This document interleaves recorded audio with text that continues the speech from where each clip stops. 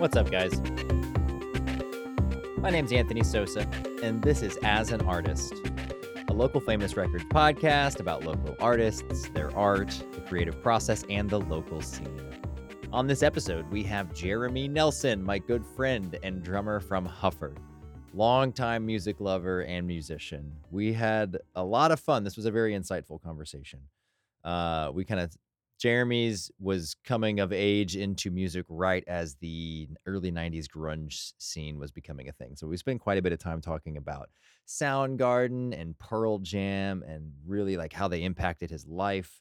We talk about kind of Seattle grunge in general. We talk about Hum, his favorite band. We talk about his first show experience, which was an early Rage show. That's a cool thing we get into. We talk about Travail and the Fort Worth scene, among other things. So I hope you enjoy this conversation that we had. And then at the end, I will introduce the track that we recorded together before Huffer broke up. So without further ado, here is the interview.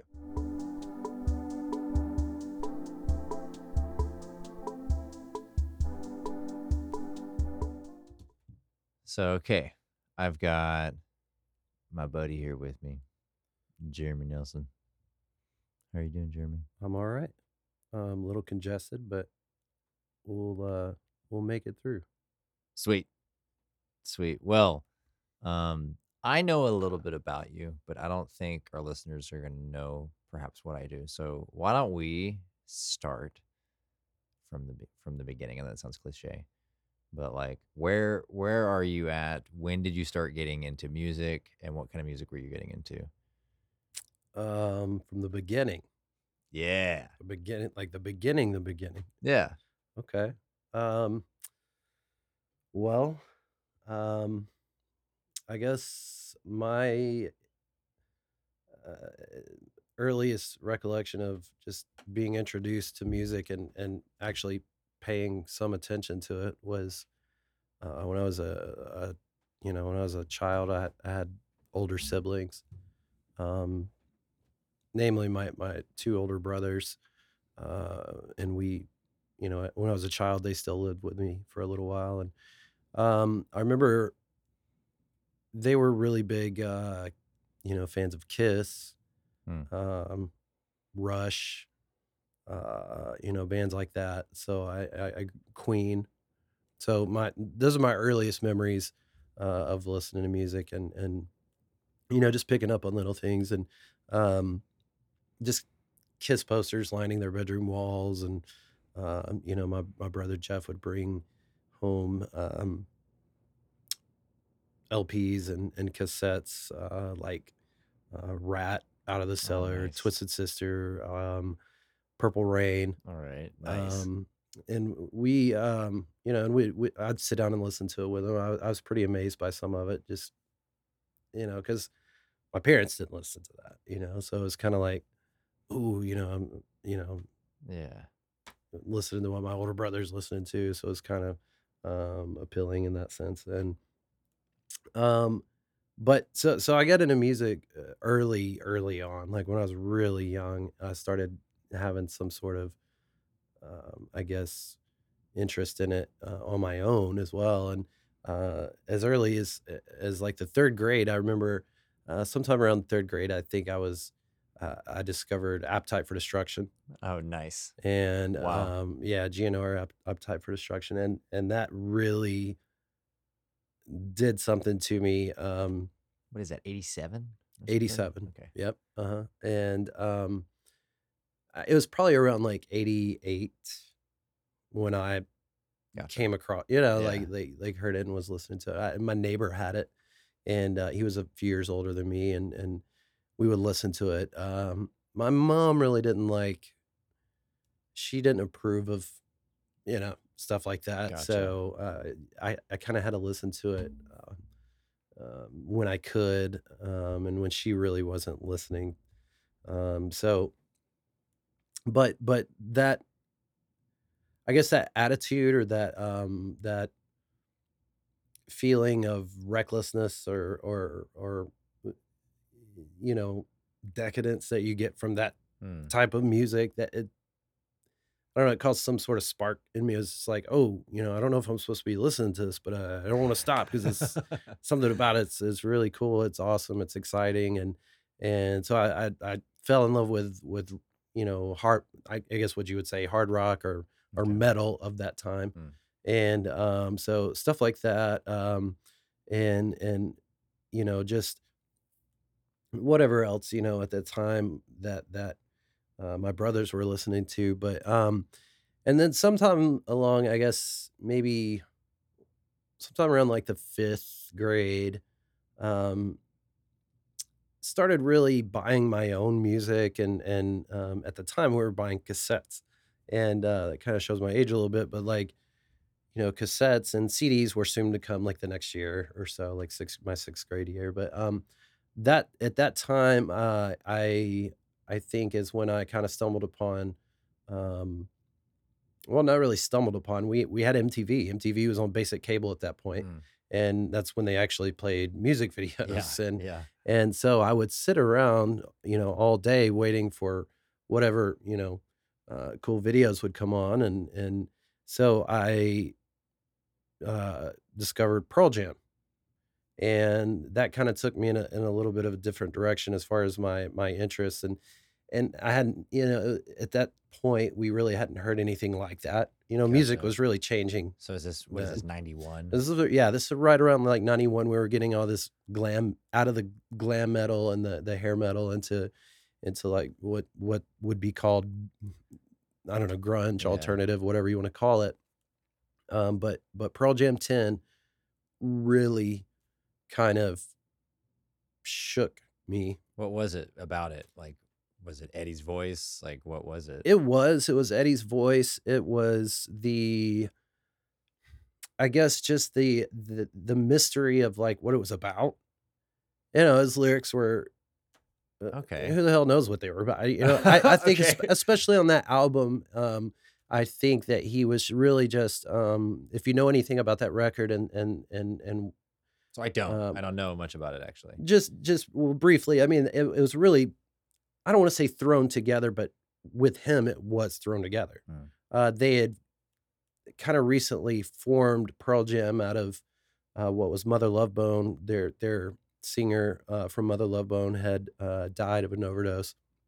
They hadn't been playing music for a while. They decided to get back together and start writing some music, and they had some material, some rough material, and they decided to ask this guy, Eddie Mhm. Vedder, to sing, and they moved him up to Seattle, blah, blah, blah, long story, but he came in and he threw down vocals on these tracks in, like, a matter of, like, a week. Oh, I think they wow. played I think he lived there for, like, a week or 2, or had been writing for, like, a week or 2, and they played their first show. Mm. So it was a pretty crazy thing, and, but all that to say, it wasn't, it wasn't like he spent months writing out these, real elaborate, thought out Mhm.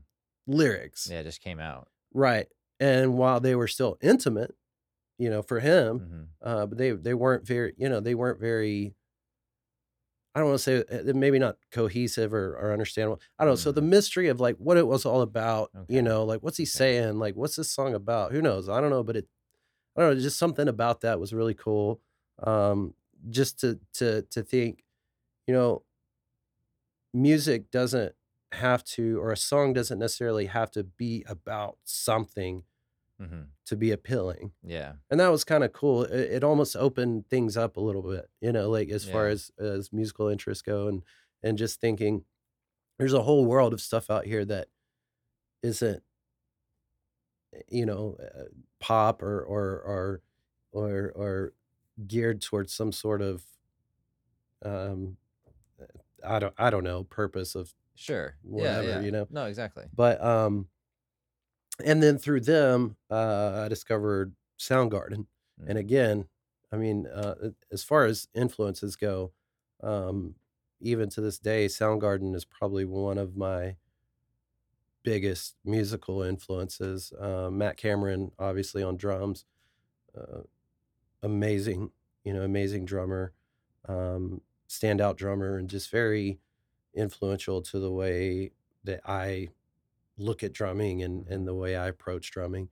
Um, but yeah, so bands like that kind of, through certain phases or years, in our adolescence, you'll go through these certain phases where you may like a variety of different things, but there's certain niches that you kind of stick to. And Mhm. Mhm. so as I mentioned, like, Appetite for Destruction and that kind of stuff. And then going in, a few years later, kind of going into that, grunge alternative, whatever you want to call it, but that whole sound kind of, it started to shape me and my interest and things like that. And so they were a big part of that. And then into middle school, I would start to explore all kinds of stuff. I mean, um, Did you have like friends that were like introducing you to new things, or was it still your older brothers at this point, no, or at was this it point, like? my brothers were out of the house. It was more me finding out about things on my own. And where were you at again? This was in Birmingham, Okay. Alabama, so Okay. not a huge. Yeah, and again, I'm young, so it's not like Mhm. I'm going out to clubs or anything Yeah. like that. Yeah. The only way we discovered music was the radio or MTV. That was Mm. it. I mean, and yes, you go to your friend's house and they might show you something that they've heard that you haven't. But again, they're finding music Yeah. the same way you are. Yeah. So there wasn't a whole lot of knowledge of like underground music or anything at that point. Yeah. It was really just, the stuff that we hear through the mainstream or whatever that was kind of, relevant at the time. Um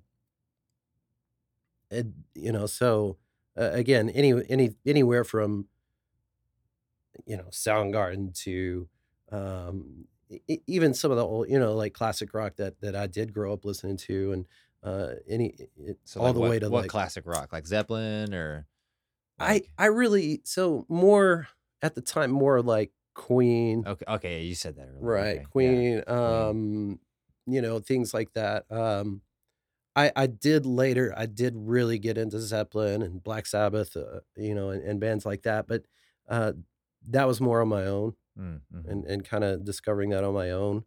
But yeah, my other brother was like big into like Foreigner, Okay. like Yeah. Bad Company, Gotcha. Gotcha. that type of classic I rock did. and I things dig like both of those that. bands So, too. so um, and then obviously, I had um hip hop acts that I like, like I think at that time the Chronic had come out, Dr. Dre the Chronic, and so that was Okay. huge, huge, when I was that age. So And okay. So were you in? But I guess you haven't mentioned like hip hop mhm, before that. Was mhm. this like your introduction to like rap and hip hop through the Chronic, or was? So I guess a little prior to that, I had a friend in the neighborhood that introduced me to NWA, Okay.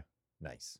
and I had seen and heard some hip hop on MTV and things like that, and then a little bit on the radio, but nothing that really stood out to me, like nothing that really smacked me in the face, like that first time that you hear NWA, Yeah. like that. I couldn't believe that these people were saying what they were saying on record. Yeah. It's like, wow, how do they do? How are they getting away with this? So and again, it was kind of forbidden. We weren't supposed to listen to stuff like that. We're kids, Hmm. and um, so that did stick with me. And then, into like middle school and hearing all those other records come out like The Chronic or Snoop Dogg, Doggy Style, things like that. Hmm. Um, I did gravitate towards that as well, and there was just a lot of appeal, from like just lyrical content and just being, I guess, intrigued by a culture that Yeah. I didn't grow up the way those people grew up. And so it was fascinating to me. It was a different world. It was a world Yeah. that I hadn't seen or didn't really know anything about. So I Yeah. wanted to know, Yeah. what are these guys So talking about? Like, what is, let me ask you this: like, Mhm, mhm. was there in Alabama at that time Uh-huh. like a subculture of like young white boys like listening to rap or hip hop? Absolutely. Okay, because there Absolutely. was in Burleson where I grew up, like Yeah. for sure. That was a few years later, but like I totally recognize that too. I didn't know if that was like across the South, I like a I thing or honestly, I mean, I can only speak for where I lived, obviously, sure. but from what I know, you know, of people I've met, throughout my life, yeah, I mean, I think that was everywhere. Yeah. And watching documentaries on, music like that and that time period and these records that were coming, I think there was a huge, um I think there was a lot of, like, suburban white kids Yeah. listening to this stuff because of this probably the same reason I just gave you Mhm. is it's like, "Whoa, we didn't Mhm. what is this other world that we don't" Yeah, yeah. we wanna know about this. It's interesting and um, it's there's, I guess, some I don't wanna say Yeah. catchiness, but, like, I was gonna it's say, it's good. I weird. I was mean gonna say like my introduction was later with Eminem, but it wasn't. I remember now, like it wasn't NWA, but my mom like loves listening to like a bunch of like R&B music from the 80s, like Bobby Brown type stuff, yeah, yeah, Rick James, that type of stuff, yeah. Boys to Men, all that stuff was in. So like I kind of heard that side of it, like the less aggressive side. But then Salt and Pepper. I remember having Salt and Pepper's first record in Yeah, in like fourth grade. And like those lyrics were explicit. And like I memorized those on, said them on the playground, not knowing what they actually meant, or sure. anything, right? But I'm sorry, that's totally off No, no, no, no. topic. But like, yeah, same thing. Like that was, I thought it was really cool because it was something that I was unfamiliar with. So I obviously I heard those songs or records as well. It didn't grab me though, like some of the more extreme, Hmm. Hmm. music did. It didn't captivate me, I guess, as much. But yeah, so not to get stuck on that, but like again, it was just a wide variety of music Yeah. by that age that I was Gotcha. really kind of like trying to explore everything. I liked a little bit of all of it. Yeah. And I mean, even in like I remember even in 6th grade and um I remember uh, owning a couple of Garth Brooks CDs, Yeah. Oh yeah. and like I grew up with some of loved those. them, Yeah. and Same. so it really I Those first really 2, yeah. Rope in the Wind and No Fences, but No, I'll get down on yeah. some of those. Yeah. So and they're great records and they Oh, still, yeah. but that just kinda goes to show, like, when you're I don't know, I just really had I really had a urge to find out about all different types of music That's awesome. and I guess I found things in all of them all those genres that I liked and that, um, appealed to me and I guess would later influence me, in my, Yeah. creative way of looking at Yeah. music or. So when was your first concert? Like, when did you start going to shows? And who'd you see? My first let's see, my first real concert was in 1996. I was 16, and my cousin and I went to see Rage Against the Machine. Oh my god. That was my first concert. It was at this place called Sloss Furnace in Birmingham, and it was Wow. just them. There was no supporting acts. I remember Wow. standing in line for tickets, and they were $13. No service fee. Well, I don't know. That might have been with service fee. We paid $13 per ticket. Wow. And yeah, and we saw Rage Against the Machine. That was on the Evil Empire tour, right after they put out Oh. Evil Empire. And it was a sold out show at Sloss Furnace, and which is was a pretty big venue. I think they still they're still doing shows there called Furnace Fest. Hmm. It's a big festival they still do. Anyway, it was a I mean, I can't think of a more memorable show than that, and that was when I was 16 years old. I mean, that was a Wow. long time ago, and I still remember it, and that it was that had a huge impact on me, and at that age, I was like, I felt really empowered by it. I Yeah. mean, it's really exciting music anyway. It gets it's very energetic and it's very, um, all those things that rock or metal or whatever, all those things do, but the political, you know, the politics behind it and those things made me feel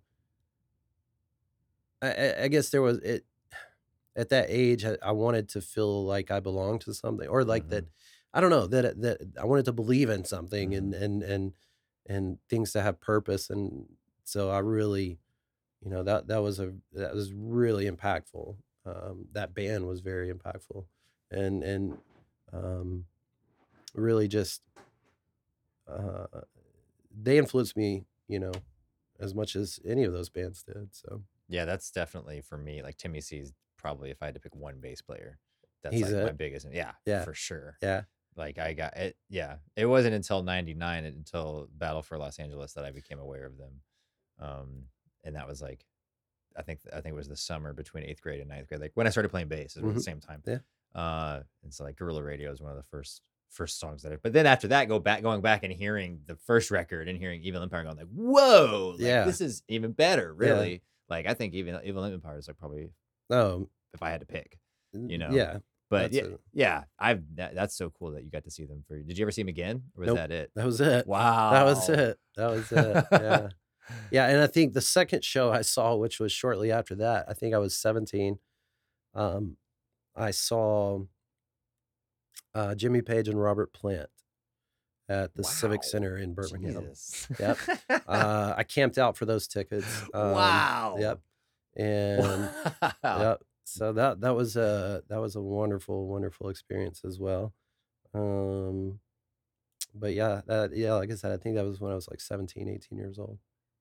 All right. So, okay. So, as 17, 18, you're listening, you got a diverse taste in music, into heavy stuff. Like, how would you define what you were into at that time? Oh man, that's I have a real hard time with that because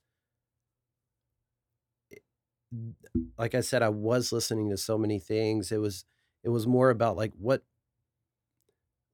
phase was I in, Okay. you know? Yeah. And I think that there were certain bands that stood out at certain moments Okay. or What are some of those? okay. So I guess um when I let me rewind a little bit actually. Okay. So and when I was 15, I came out here for a summer to visit my sister. Okay. And there was a night when I was sleeping in my bed, and our AC had gone out midsummer, okay? Mm, And I just remember laying in bed, I couldn't sleep, middle of the night, I'm sweating, mhm. just having a really hard time falling asleep, but I've got the radio on, and I'm listening to I don't know what it was then, I mean, whatever alternative station or whatever it was. Q102, Yeah, sure. Texas best rock and roll. It might have been the The Eagle or Eagle or something, or the something like Edge. that. Yeah, maybe it was the Edge. It might have been the Yeah. Edge. And I remember, I had this CD, cassette boombox thing, right? Mhm. And I had a Memorex tape in there, and every once in a while, I would just hear something come on, and if it sounded Mm, appealing at the beginning, I would hit record, yeah. and I would just record So this is songs on it. cassette tapes again for the listeners who don't know. That's This is right, cassette tapes, that's right. you can record the radio with them. Yeah. So, middle of the night, just listening to random stuff, and this band comes on, and I don't know what it was. There's the opening to it. There's nothing significant about the opening. There is now, obviously, but then I don't know why, but in the first few seconds, I was like, I just hit record for whatever reason. I thought, oh, this might end up being a cool song, Mhm. and and it played, and I was just blown away. I was completely mesmerized. I was like, these guys are amazing, and it was Air Supply? except yes. Were you listening too? Uh, no, so it was, a band called Hum, and it was Stars. It was the only single they ever released, Wow. but that song would now, that's my favorite band Yeah, all time, yeah. hands down. If someone asks me, "What's your favorite band?" It's Hum, Yeah. and I don't have to think about it. I mean, that song changed the way I looked at music and felt about music and like so many of, the other bands that I've mentioned did before them, but I don't know what it was about them or that song, but it did something to me. I don't know. So I would later, I would, I kept that cassette and I would listen to that song all the time, Mm. over and over, right? And for several months. So I come back home after the summer, and this is my 10th grade year, and my girlfriend at the time just got tired of me wearing out that song, right? Yeah. And so for Christmas, she bought me that CD. I remember she bought Oh, me wow. that, it's, Hum, You'd Prefer an Astronaut, and along with that CD, she bought me the first Korn Oh, album. wow. Yeah, yeah, and, which that's a whole whole 'nother story, but, but that Hum record changed everything, and then, obviously, they released another record a few years after that one, and I was in love with that, and then they broke up in '99, Mm. and I never got to see them, right? And I just thought, "Well, that sucks," it's my favorite band, and never Yeah. got to see them, and then Fun Fest. I don't remember what year it was. I What guess was it, like 2015 or something, or no, it was before that. It was 2013? probably like 2013. They co-headlined with Slayer, Wow, or I remember Slayer that headline. Yeah. I think Garrett went to that. Well, I went and I finally, lifelong Wow. dream. Like I Wow. finally got to see them, and they did not disappoint. They were incredible. They were amazing. Have they played since then? Are they still playing They've or played shows here and there, and they're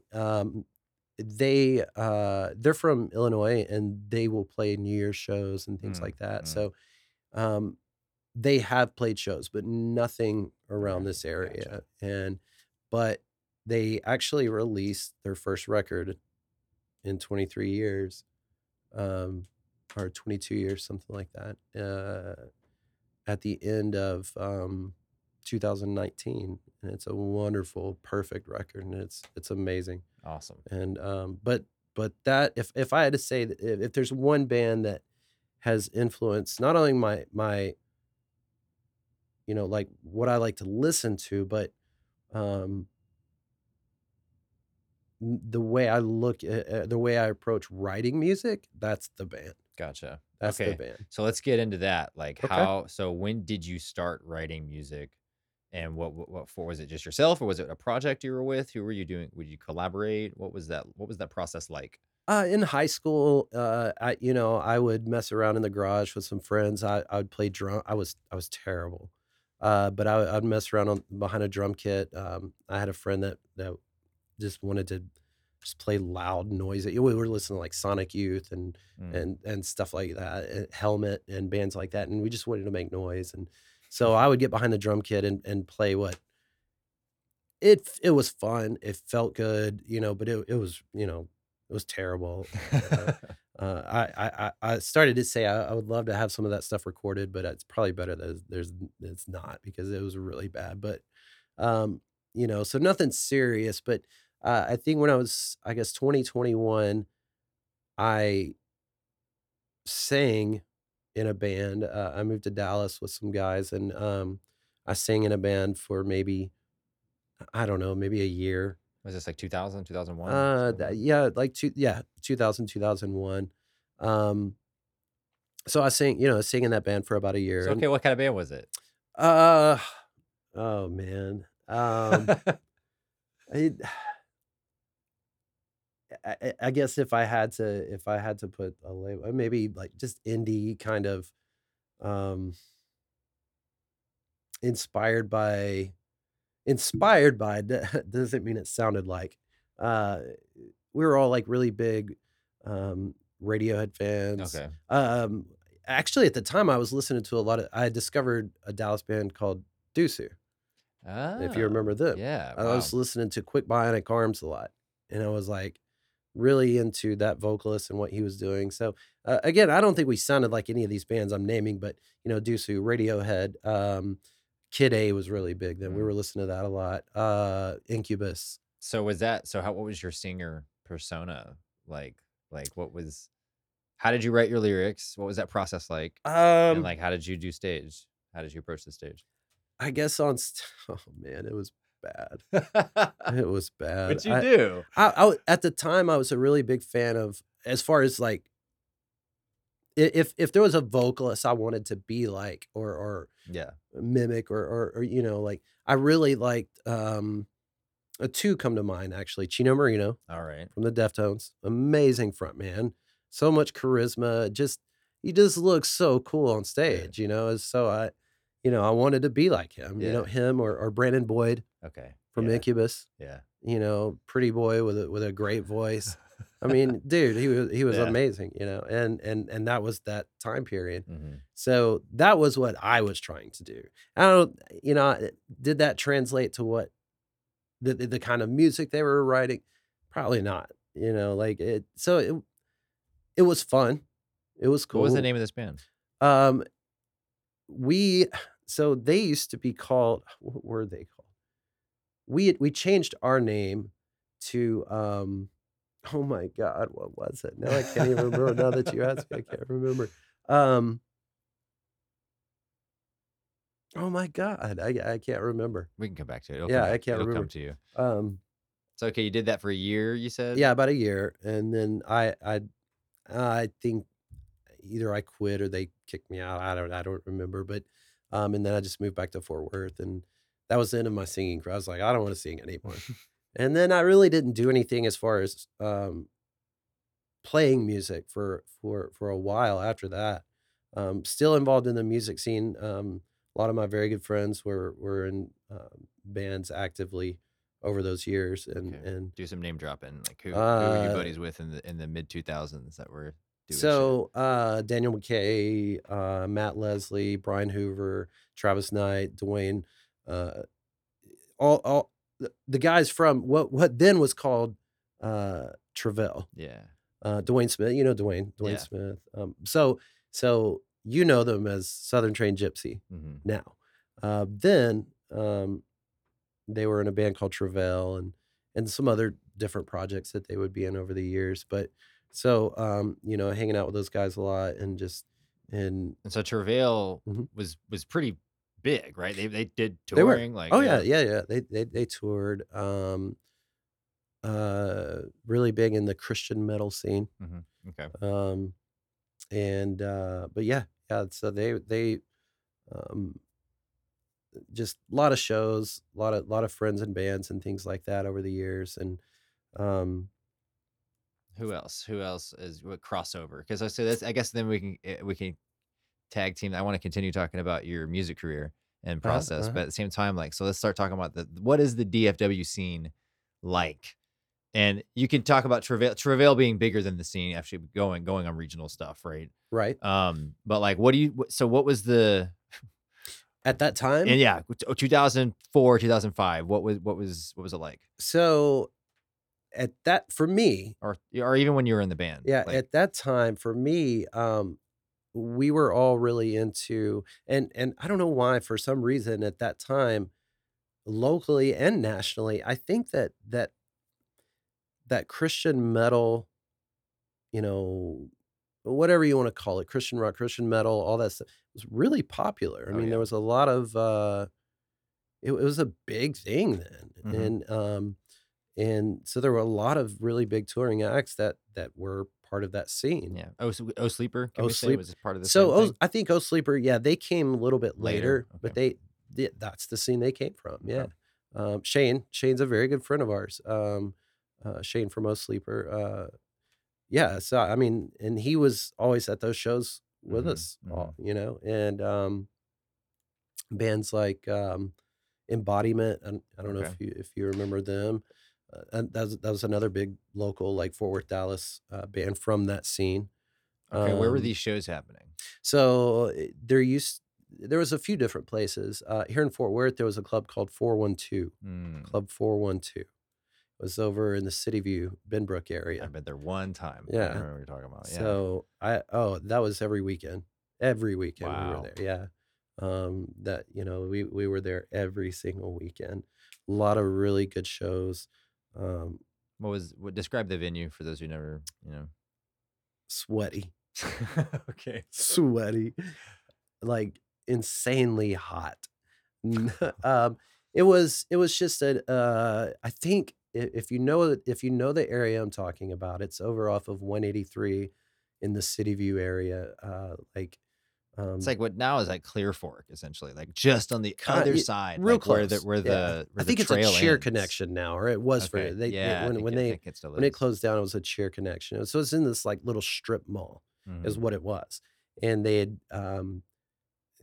used this huge portion of it for that club, and it was really cool, man. For years, it was a really fun, cool place to be, and a lot of, like I said, a lot of good shows if you were into that scene, Mhm. which a lot of kids So was that were. your primary scene, or were you Yes. seeing other No, venues? that Okay. that was mainly it as far as, I had ventured out to, and I was still kinda young at that time, but you know, we we would go to the Door in Dallas, Mhm. the old Yeah. Door, like, down by Off Cafe Malcolm Brazil, X or like, whatever, yeah. way down on the other end of development.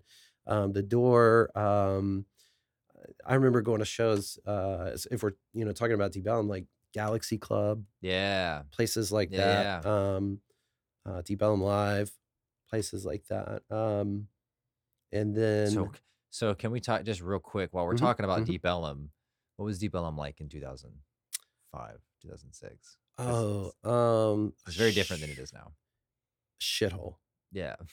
I mean, It and is. just, uh, it was different. I was younger then too, Mhm. so Yes. Yeah. I didn't know it for what I know, or how I know it now. Yeah. It was a lot different then. Um, but It's just not as there was stuff over there, but it wasn't a lot of stuff, no, you it know? Not like wasn't. it is now, like, now it's just crowded all Yeah, the time, and it right. has been for a few years. No, it That's was kinda dead Yeah. then. I mean, I think the way and I was too young for this, but the way I understand it, like the 99, 2000, it was bumping.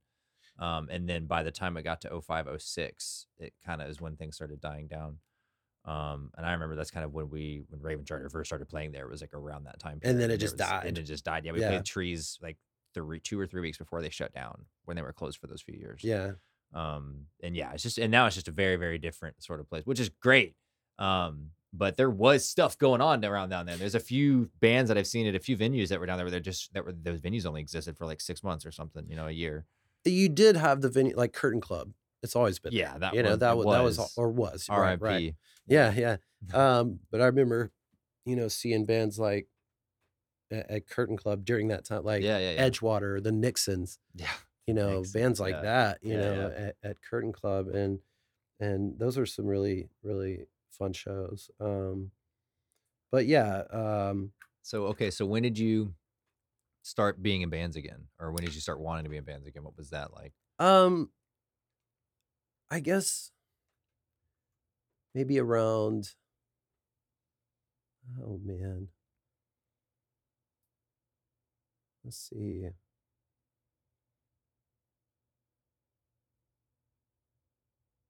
I don't I maybe 2008, Okay. 2009, I guess. I decided I wanted to play drums again, and maybe it was earlier, maybe around like 2006. Okay. And I remember just buying a drum kit off this guy I knew, and was like, I'm gonna start a band. Yeah. I don't know how, or like with who, but I'm gonna Yeah. start a band. And so I met a guy that just coincidentally, I don't even remember where I met him. I think I met him at a mall, which is weird because the other two guys I will mention after this guy met at a mall. It was so And that's how you start a band, ladies and gentlemen. yeah, you got to go to the mall and recruit people. It's kind of like starting a cult Yeah. But then you have to have the first, I want to start a band. That's the first step. or a And cult. then you do Oracle. Yeah, yeah, go to the mall. Um, so I met a guy named Rob Navarrete. You guys might know him from he's a bass player for the Dang It's. Um, but I met Rob, and we just started hanging out and talking, and we shared a lot of the same interests in music, and um, so we more or less just started hanging out more than anything. We didn't jam a whole lot. We really didn't have anywhere to play. I think we might have set the kid up in his house at the time and jammed a few times, but the cops would come and tell us the neighbors are complaining, so we would shut it down. And so I met another guy um, named Scott White. Um, he plays bass now, I believe, with Duel. Plays guitar, does vocals in Deep Red, I believe. Um, but met Scott, so he kind of joined I guess the band or whatever it was at the time, and we all got a practice space and started jamming as a three piece, all instrumental, no vocals or anything like that. And then I met another guy in the mall. Um, Which mall was it? Was it Northeast Was Mall, all yeah, Northeast Northeast Mall? Mall. At the time, I was actually working. It makes sense. I was Okay. working at the mall, Okay. but still, they were all three. That's how I met them. So, Yeah. and then the third person that would um, round out that band, it was Che Cuevas. Um, and Che played with us in Huffer, Mhm. obviously. But before Huffer, we Rob, Scott, Che, and I were in a band called the Velia Shrine, in which I played drums, and it was just an instrumental post rock, post metal, kind of in the vein of like um, I don't know, Russian Circles, Isis, Neurosis, Kylesa. Uh, we could go on, but those are all big influences for us. But just instrumental, doomy, low tuning, heavy, Yeah. shitty music. I mean, it's just uh, kind of um, that was really what I was into playing then, and so that we did that for a couple of years, and then we would break up and um, take a short break, and um, or we all, I guess we all decided to take short breaks, and then I don't rem- I'm kind of lost on the timeline. I don't remember what year it was, Mhm. but Che and I started talking again and just kind of hanging out. Went to, we'd go record shopping or talking about music or whatever. And um, he came to me one day and was, we were just talking about. I think he was at the time he was listening to revisiting like Siamese Dream and some of those records from the '90s, like Mhm. those fuzzed out like Mm. records, like that from the '90s, and was like we should write some music like this. I mean, because he knew I was a big fan of that era and Mhm. that type of music, and just like we should just mess around and start writing music, and that's how Huffer came about, which Rob would be the first bass player in Huffer, and then Mm. obviously we had a couple changes Mhm. in bass players, ending with you. But So, that okay, that's really mhm. interesting. I didn't ever think about the full circle. So Scott was was there in the Veiled Shrine Yep, yep, before Che was. that's right. Yeah, Che was the last member to join the Valia Shrine. He had just moved here from Indiana, and I met him, and he actually just approached me and was like, "Hey, man, do you know any cool venues or people that like to jam or that might wanna jam? I play guitar. Do you like metal?" Just Yeah. started talking about shooting the shit about Yeah. music and things like that, and, I was like, "Yeah, man, I mean, Yeah. you at the very least, just come hang out with us," Yeah. and but if you play guitar, bring your guitar, and Yeah. I don't know, who knows? I remember you playing, I believe Raven Charter played with you guys, played with Velia Shrine at Lola's like early on when Lola's was I a think thing. So like I moved back to Fort Worth in 2010. And so that's when I started playing with Jefferson Colby and kind of um started playing at Lola's like kind of through them yeah. and started getting Raven Charter occasion Raven Charter, not very often, but maybe like once or twice a year would come down to Fort Worth and would often play there. And I think you guys opened a show. I remember seeing y'all's name a lot. Salud. And then when Huffer was a thing, like I saw you guys all the time. Um, and that's when I was like, a lot of that footage is like on the YouTube channel. When I was back then, I was trying to just shoot a bunch of shows and put them on YouTube. Yeah, a lot of the Huffer stuff, I think you Yeah. shot it. I always remembered you being at shows with a camera, and which I appreciated that. Yeah, That was for sure. awesome. I think the first time I saw you guys was at, I can't remember the name. Was it Fuzzed Out Fest that Dwayne At the did Grotto. at the Grotto? Yeah. Yeah. And so Mhm. they had like the indoor stage and the outdoor stage. Yeah. And I remember seeing you guys on the outdoor stage during the day. Oh my I Um, remember that yeah. show. It was I miserable. think I that's mean, the it was a first, it great was show. hot. Yeah, it Yeah. was very hot. That was a great day. We had a good time, and we were thankful to be at that show, but, like, I remember I it was super hot. I was drinking a lot, as we did then, and, I remember being on that drum riser, and the drum riser backed Yeah. up to the back of that platform, Yeah. and the whole show, I think, just thinking, like, I'm sweating, Thought you were gonna I'm fall off the back I of the really felt like I was gonna fall the whole time. Yeah. I Yeah, believe so I that. just closed my eyes, That's and I was like, "Well, I hope I don't fall, but if I do, maybe people will remember the show." Yeah. But y'all sounded good. And I was like, oh, this band's fucking cool. And, then a couple years down the road, after seeing y'all a lot more and kind of getting to know y'all better, And we played with you guys. yeah, Yeah, Raven Charter and yeah. Huffer started playing Mhm. shows. And was the Foo after I was with Huffer or before? I think the Foo might have been before. I don't I think remember. I I f- think so. I so. think if I remember correctly, because Che hit me up for a while. What were you gonna say? I think it was before. I think it was. You want me to tell you how the Foo started? Or this is how I see it as how it Sure. started. Yeah. Okay. I'd love to, yeah. So Panther City Pep Rally. Yeah. So for those that don't know, Panther City Pep Rally was a show that was put together annually By Marshall. by Marshall, Marshall Martinez, and it was a show where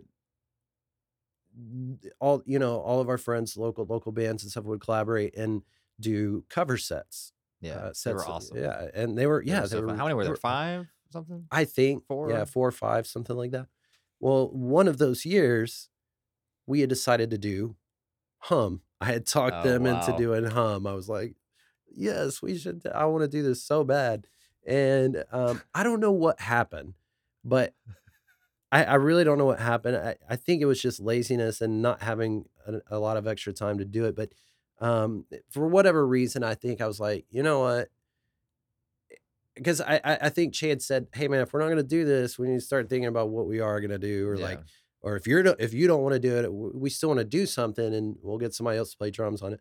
And so I think he was like, well, let's do Foo Fighters or something. I don't know. And they started learning Foo Fighter songs. And so I'm pretty sure that's how that started. Gotcha. As That makes it came sense. from that, like, and that was the first Foo show was at Was at the Panther Pep City Rally. Pep And who Rally. played bass on that one? Was it Nick Whitwer? I don't know. I don't remember who played bass on that one. I don't remember. But yeah, like, and so Che had been hitting me up for a while. Like, I'm trying to think. So like during this time, I'm living in Fort Worth, but like Raven Charter's still a Dallas band, and we're still pretty active at that point. Most of my time is spent doing that, but I'm having fun playing shows. I wasn't playing with Jefferson Colby anymore. That was like 2010 to 2012. We did a couple albums together with the Matt Mabe and Danny Mabe. And then after that, like I started doing the cover stuff, starting with Ben Napier doing the Bogus Green. So I think we played that. It was either the Pep Rally or a Lola's Palooza. I don't remember which one it was, but it was Ben Napier was doing a Bogus Green Day show, and so like that They was- did play the first. I do remember Bogus Green playing the first Pep Rally. Okay, it So might have I'm been sure. that. I think it was. It might have been yeah. that. I have pictures from it that Casey Dane took Mhm. from that gig. It's actually up in my classroom. But so that's kind of like how I started doing the cover stuff because of that. I was like, oh sweet, this is fun. And then Che kind of hit me up, and like I remember it being over a period of time. Like just kind of didn't immediately ask me to start playing, but then like down the road was like, hey, would you be interested in playing bass in the Foo? And I was like, yeah, that's cool. That would be fun. And then after doing that for like 6 months, he was like, so hey, you want to play bass for Huffer too or whatever? and I felt it was I I felt like it was calculated or whatever, like, when he was talking about it, which I just thought was funny. Like, I was down, obviously, 'cause fucking play bass with you guys. But it was just funny. I just Che's funny, man. Um, there's some truth to that. I think that it was calculated to some, to some, you know, I think I remember at the time you being like really you were pretty busy though yeah. with other things and with school and things like that. And but yeah, we had talked about it for a while and um but it worked out that Yeah, and that that you was could fun. I come over loved and playing play. with you guys, like, had so much fun doing that. It was a blast. Yeah. But, okay, so what is your process of writing music? Like, how does that come to you? Oh man. So, Um because you're wanting to do stuff now, right? Like, we're gonna continue yeah. to Um I so sometimes it gets a little frustrating uh because I have so many ideas and I have so many uh you know so many different things that I think would be fun to do or that I've wanted to do, for some time or just all these ideas in my head and it's hard to really be, I guess, disciplined enough to just say, okay, to narrow it down to maybe one or two or just, narrow it down to something where I can go, okay, well, this is what I'm going to do, Mhm, right? mhm. I always like one day I might be like, man, I really want to do this, or this style or this type of music, and and then the next day I'm like, oh, but I want to do this too. Maybe I'll do both, and Mhm, then something else will come along. And like, wait, I can't do all this. I mhm. can't. It's too much. But I usually do have. Uh, or I have, most recently had one thing that has been a consistent, like, just there has been some material that I have in my head or in my mind that I've wanted to get out and write. And if I had to explain it, probably going back to more of those like post rock, atmospheric type, sounds and soundscapes and things like that. So are you hearing, like a finished product in your head? Like, are you hearing all this stuff and S it's just a matter of communicating that, or are you hearing, like, To some parts, extent. different parts or something? To some extent, I hear, like, finished product, I guess, it's more of an idea of an overall mood, Okay, I guess, or sound, okay. um, and when I'm thinking about it, uh, I guess it goes back to, like, those influences that I mentioned, like Hum, Mm, that just that really big, guitar driven, just full, open, atmospheric, you know, driving guitars and spacey sounds, kind of like that heavy yeah, slash dreamy sound. okay. And I've always really, really loved that type of music and that feeling that you get from that type of music. And so, I would love to do something along those lines. Mhm. Um, there are some little things as far as when you're talking about the writing process. Yeah, I've got some like drum ideas in my head. I have some guitar ideas in my head, some Mhm. vocal ideas, but I'm not a guitarist. I'm not a vocalist, so it's hard for me to articulate those things to to someone else. Being that I can't like sit down with a guitar and say this is what I want, Yeah. but so I explain it the best way I can, I guess, to whoever I'm writing with. Um, but um, I mean, I don't know. It's been hard because over the past, you know, year and a half or so, Yeah. we haven't been able to do anything. Yeah. There's no, it just we weren't able to get together and jam and write and even get together and listen to music Yeah. together and talk about all those things, and, it's just been really weird, Yeah. and from a not being able to go to shows, Mm. because you go to these you go to shows and you're like, "Man, this really makes me wanna go practice," or, "This Yeah. makes me wanna go jam," or it gives you ideas, and Yeah. it inspires you. It's inspiration, Yeah. For sure. and then but without that, for a year and a half, you don't Yeah. it's hard to get motivated, and it's hard to, um, you I guess unless you're really disciplined, um, you really you're less creative, Yeah. and that And you need to be around other people who are inspiring too, and exactly. like-minded people. And that's the whole thing about the show is like being in a physical space with people that are, thinking and feeling the same things that you are. Like, I really, really wanted to go to Lola's on Saturday. I did too. I wanted to go so bad for their grand reopening of the saloon. I had family stuff. I didn't even get back in town till like 11, and we didn't feed the dogs, and so it was just like I had to come home. But yeah, that was like to me, like that's what we've been missing. And from based on all the pictures and videos that I've seen from the show, I'm like, yeah, that looked like it was fucking fantastic. Yeah, I really Um, wanted to go too. I've been battling a sinus infection and, mm, some just really bad allergies right now, so that was one of the reasons I didn't go, but the other reason, as many of you know, is it's sold out, which yeah, is amazing. I mean, yeah. They said they that's were doing. You could watch the inside show from the outside patio for free, huh, which I was like, oh, that's awesome. that is I cool. thought about if had I gotten home early enough, like going and doing that. And I believe the Royal Sons guys, or it was Chad that was putting it out. I don't know who exactly is facilitating it or what the deal is, but like they set up a live stream.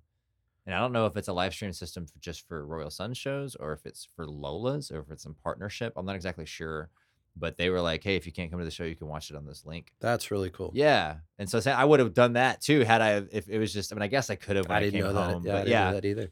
like, yeah, I got him so late. It was just, I was kind of like, fuck it. But yeah, definitely next time there's a huge thing like that. And maybe just, I don't know, soon, not over the summer, now that I'm not having to have more free time over the summer. Yeah, but that type of stuff, man. And so, like, I guess before we wrap up and stuff, like, what of the Fort Worth scene and or Dallas or any, scene, what was like your favorite parts of it, or what is it that you think is valuable in it that you saw playing in shows with Huffer, Um, or what's your favorite part? What jumps out to you? What if when someone asks you, what's the Fort Worth scene like? Like, what do you, based on your experience? and so I feel like, we've been, uh, I feel like I've answered this before so many times too, and I'll say the same thing every time. The first thing that comes to mind is just the camaraderie and I guess the sense of like family, maybe Yeah, that's the right way to explain it. I don't know. It it's not it's not competitive yeah, here, uh, like it is in some other scenes. So I've heard, but everyone is everyone gets excited about everyone else's music, and they yeah, come out to support their friends' bands, and um, it's more of a I don't know. It's very I don't know what's the word I'm looking for. Um, like close knit or like, yeah, yeah, and everybody wants to help each other, yeah, right? And it's just a party. I mean, yeah, it's a very good, it's a very positive atmosphere to be in, um, and there's so many different types of bands doing different things, um, but everybody seems to get along and enjoy each other's music, and so there's a lot of it, which there ends up being like a lot of eclectic bills, yeah, bands playing together that y- maybe wouldn't normally play together in other yeah, scenes, and so that ends up being pretty cool. But I don't know. I mean, I, I think that it's cool to see that there's so many people in the scene that have been friends for so long, and it's I think inevitably you end up seeing a lot of, people from one band will be in, you know, another band a year Yeah. later, and you all end up playing music together at some point, Yeah. which is it's cool. It's a good time. There's a lot of interconnectivity. Yeah. And that's kind of why I want to have these conversations, because everybody sees that a slightly different perspective. It's all the same shared experience, right? But like everyone interprets that in our own ways. And so I'm glad to hear you That's say that it's not competitive, because I kind of feel that way too, but I don't know if everybody agrees with that or if everybody feels that way. I think some people maybe do feel there is a little bit of competition or a little bit of elitism. And I think that's in any music scene. I don't think that's something that's unique to Fort Worth, but I don't think Fort Worth is really like that. Like I agree with more with your assessment that like no, it really is more of a family. It really is more of like a buddy buddy. Everyone's here to help everybody, support everybody. It really doesn't have like this cutthroat vibe that I've heard that I have experienced in Dallas, Yeah. Yeah. and that I've heard about in places like Nashville or New York or whatever. Yeah. Um, Or LA or yeah, places or like that. LA, Yeah, where exactly. It's not toxic, you right, know. right. And even if just going back to what you just said a moment ago, even if there were a little competition, or feelings of competition or things like that, there might be, when people are just sitting around like we are talking about Sure. music, but once you get out to the shows and everybody's hanging out, Yeah. it's not like that. Yeah, you're right. The attitude is totally, that vibe and that attitude is totally one of it's positive. Yeah. It's positive and it's supportive and fun. Yeah. It's not Yeah. it's not tension and um, Yeah. you know, I mean, some of the best shows I think are those. I don't know if festival's the right word, but like the pep rallies and the Lola's Paloozas, where they're like these day long, even like the Fort Worth Weekly Awards showcases mhm, and stuff, where it's like you have all of these bands that it's all everybody who knows everybody, and a lot of times, we do the gigging musicians especially do get to go out and see shows, but a lot of times we're playing shows at the same time that somebody else is playing a show. right, yeah, you're We're across missing your town. friend's band. Yeah, Exactly. yeah, And so there's a lot of that where sometimes the only times we get to see each other is at those types of places where we're all playing the same gig because there's 14 bands on the bill or whatever, yeah, you know. And I miss those. I don't, and maybe this is just a bias being a Fort Worth thing, but I feel like there's not that many of those.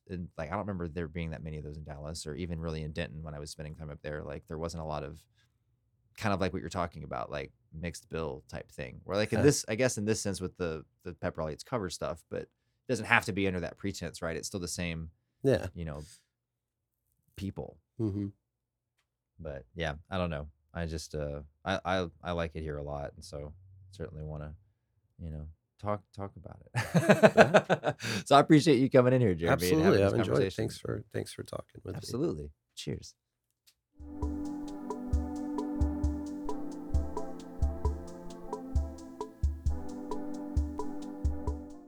All right. So that was my conversation with Jeremy Nelson. I hope you enjoyed it. Here in just a moment, I'm going to play you guys a song titled Starting Over that Che had written that we were playing live. We played it live a few times before we ended up splitting apart. And we recorded this at Fort Worth Sound with Bart Rose. It was a pre production for the record that we were going to record. We never got around to doing vocals, unfortunately. We were just went in for this one session and we never went back to do overdubs. So here is the instrumental version, which is unavailable anywhere else, of Huffer's Starting Over. Enjoy.